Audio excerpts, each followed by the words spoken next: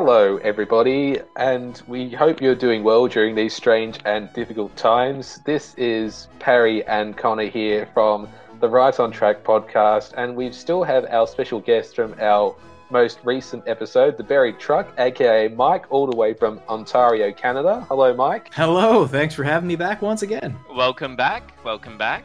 It was a long trek. I made it somehow, It's not easy going from Canada to Australia, let me tell you. Especially in these times, I had a lot of difficulty. It was rough.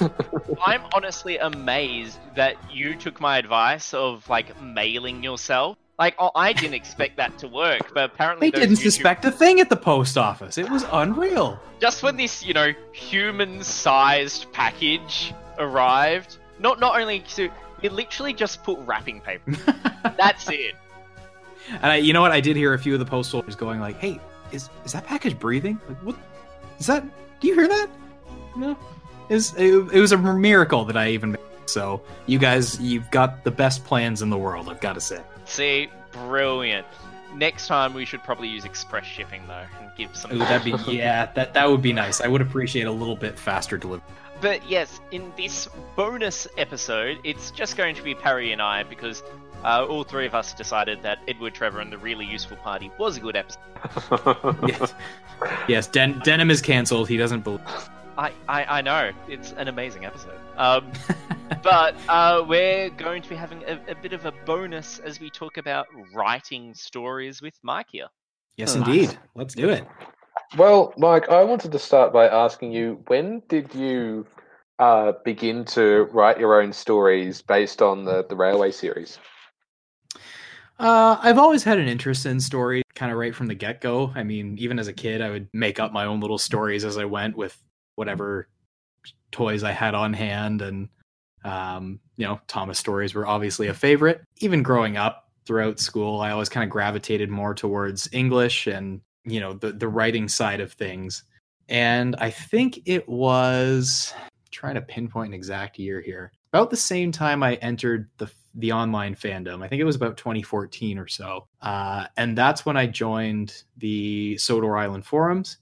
They, of course, have the extended Railway series and other works that people have put up as well. And just seeing how other fans of the show were able to make their own stories and how well they weaved into the existing canon, it really made me want to just give it a shot. And I'd been trying to write stuff for a long time, didn't know whether to do, a book or short stories. And I was kind of getting flustered with that, but I thought, you know what, let's try a simple story. Let's try a Thomas story, see where it goes. And that led to basically today. So do you write anything non-Thomas related? Yes, I tend to write a lot of non-Thomas stuff. I'm heavily into music, so I do try and do a lot of writing for the sake of song lyrics. My dream is to get a book out at some point, so I am starting work on that. And I've got a couple collaborative writing projects with some friends of mine that we've been working on for a while, so that will hopefully lead to something as well. But yeah, there's plenty of non-Thomas writing that goes on, and I think that's a pretty important thing. I think I've experienced this, only try and write about one thing, eventually you're going to hit a wall, and it's going to be frustrating because you're going to think, uh-oh, I've lost it. I can't write this anymore. But if you read things that are not related to Thomas, if you read other authors, other kinds of stories, as long as you have a way of keeping it fresh, then I think if you take a break from it, read something else for a little while and come back, you'll feel rejuvenated and the ideas will come a lot quicker, I feel. Okay, I was going to ask, Mike, what's the secret to writing a good Thomas story? What key ingredients do you need? Well, for me, I think there's a few things that go into it when I'm trying to write. Much like with Wilbert Audrey, I do try to base things on reality as much as I can. I do a lot of research on railway incidents and railway history to try and get some inspiration from that. But even without that, I mean, later seasons of the show season 5 and 6 in particular, they show that you don't necessarily have to have real railway inspiration in order to make a good story. The beauty of Wilbert Awdry's writing is that, yes, it's rooted in history, but it's such a character-driven canon or franchise that you can make stories happen with just these characters interacting with each other. It doesn't need to be, about a runaway train or broken points. You can very easily make a story about a personal conflict between Henry and James or Thomas and Percy. Lord knows we've seen that plenty throughout the series. So, of course. Yeah, those are the two things that I like to keep in mind the most is, is there an interesting railway event that I can base this off of? And if so, can I make it work in a way that is not just, this railway event is happening and Henry just happens to be present. It's got to be done in such a way that it feels like it should be happening to the character, and it's happening for a reason, whether they've been, acting high and mighty, or, there's got to be some sense of karma, which there usually is with these stories. So yeah, those are the two biggest things I keep in mind is, of course, trying to be as faithful to real railways as possible, but also just making it an enjoyable story from the point of the characters. That's a very good point. So I enjoy plenty of real life railway accidents.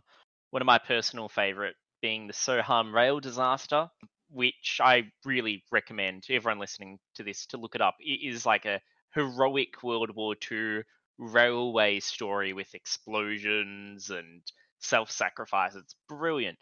But what I definitely find is important, which you pointed out there, was you can't just have a character present. You need to have drive and motivation for them to be there. You can't just go, this engine, which everyone thought was this train here, was actually Thomas. And it turns out that he was that character present in that thing. Yeah. And I don't mean to be negative about this, but I feel like that's what a lot of Christopher Awdry's stories suffer from. A lot of the events of his stories aren't necessarily reliant on the characters involved. I think he does a great job of, picking out railway events to base stories off of, but it's missing that interplay between the characters, and it doesn't necessarily feel like the events are a consequence of the characters' actions in those stories. And I think that's a really important thing to keep in mind, is that, again, as much as Wilbert was a stickler for railway realism, I don't think he ever let that get in the way of a good story happening.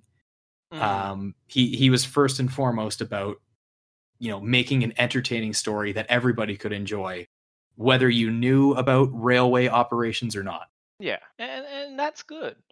Now, opening up to more than Thomas here, is there any particular genre that you love writing or would love to write? Is it like a murder whodunit or a sci-fi or horror? There is a lot of merit in every kind of genre, I have to say.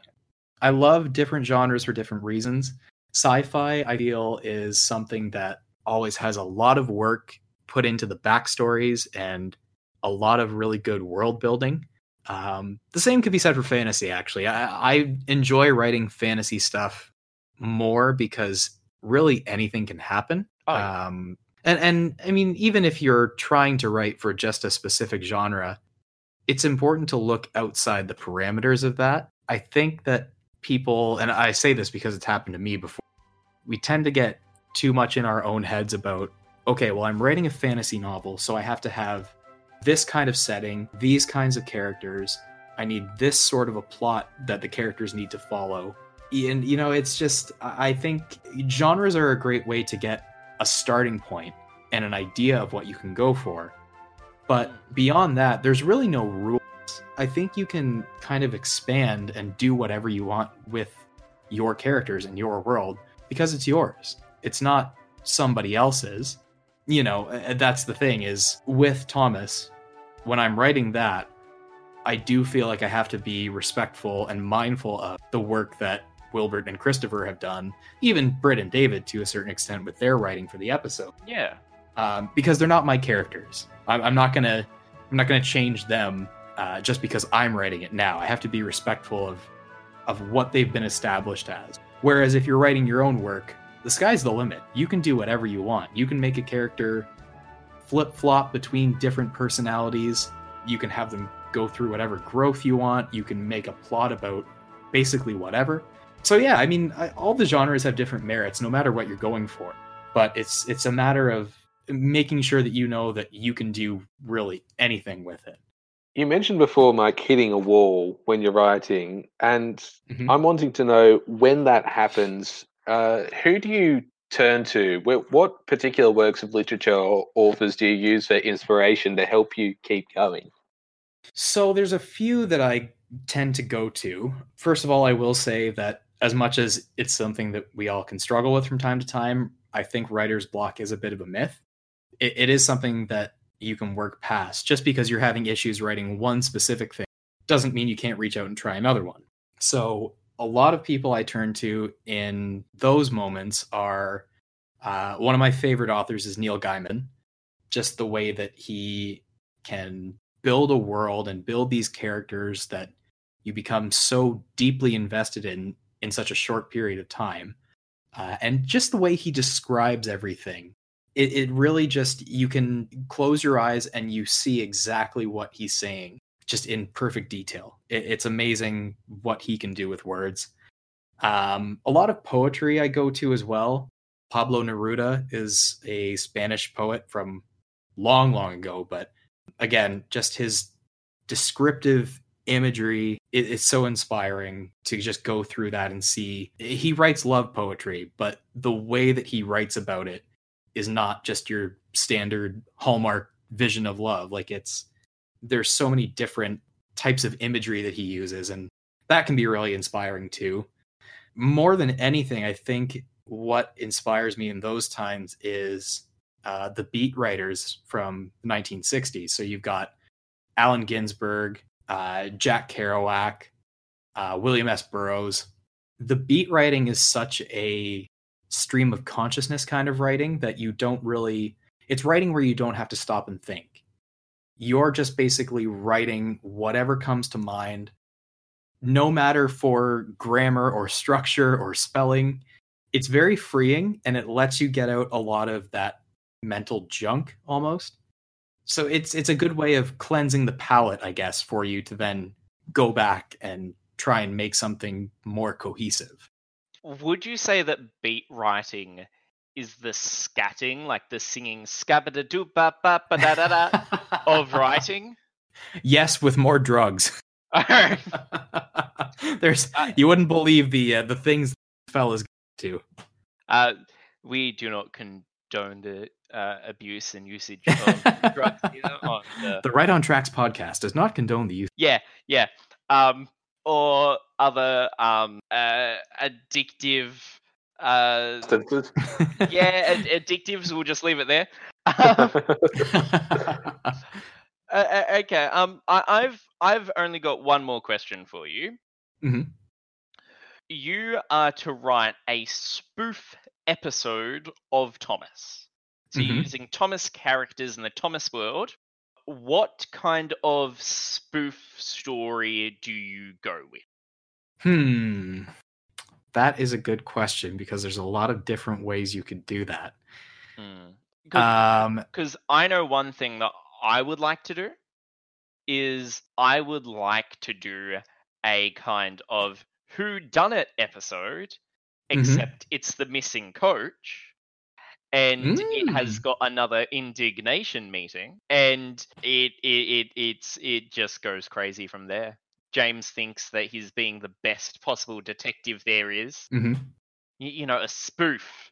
So you keep to the character, but you just change something.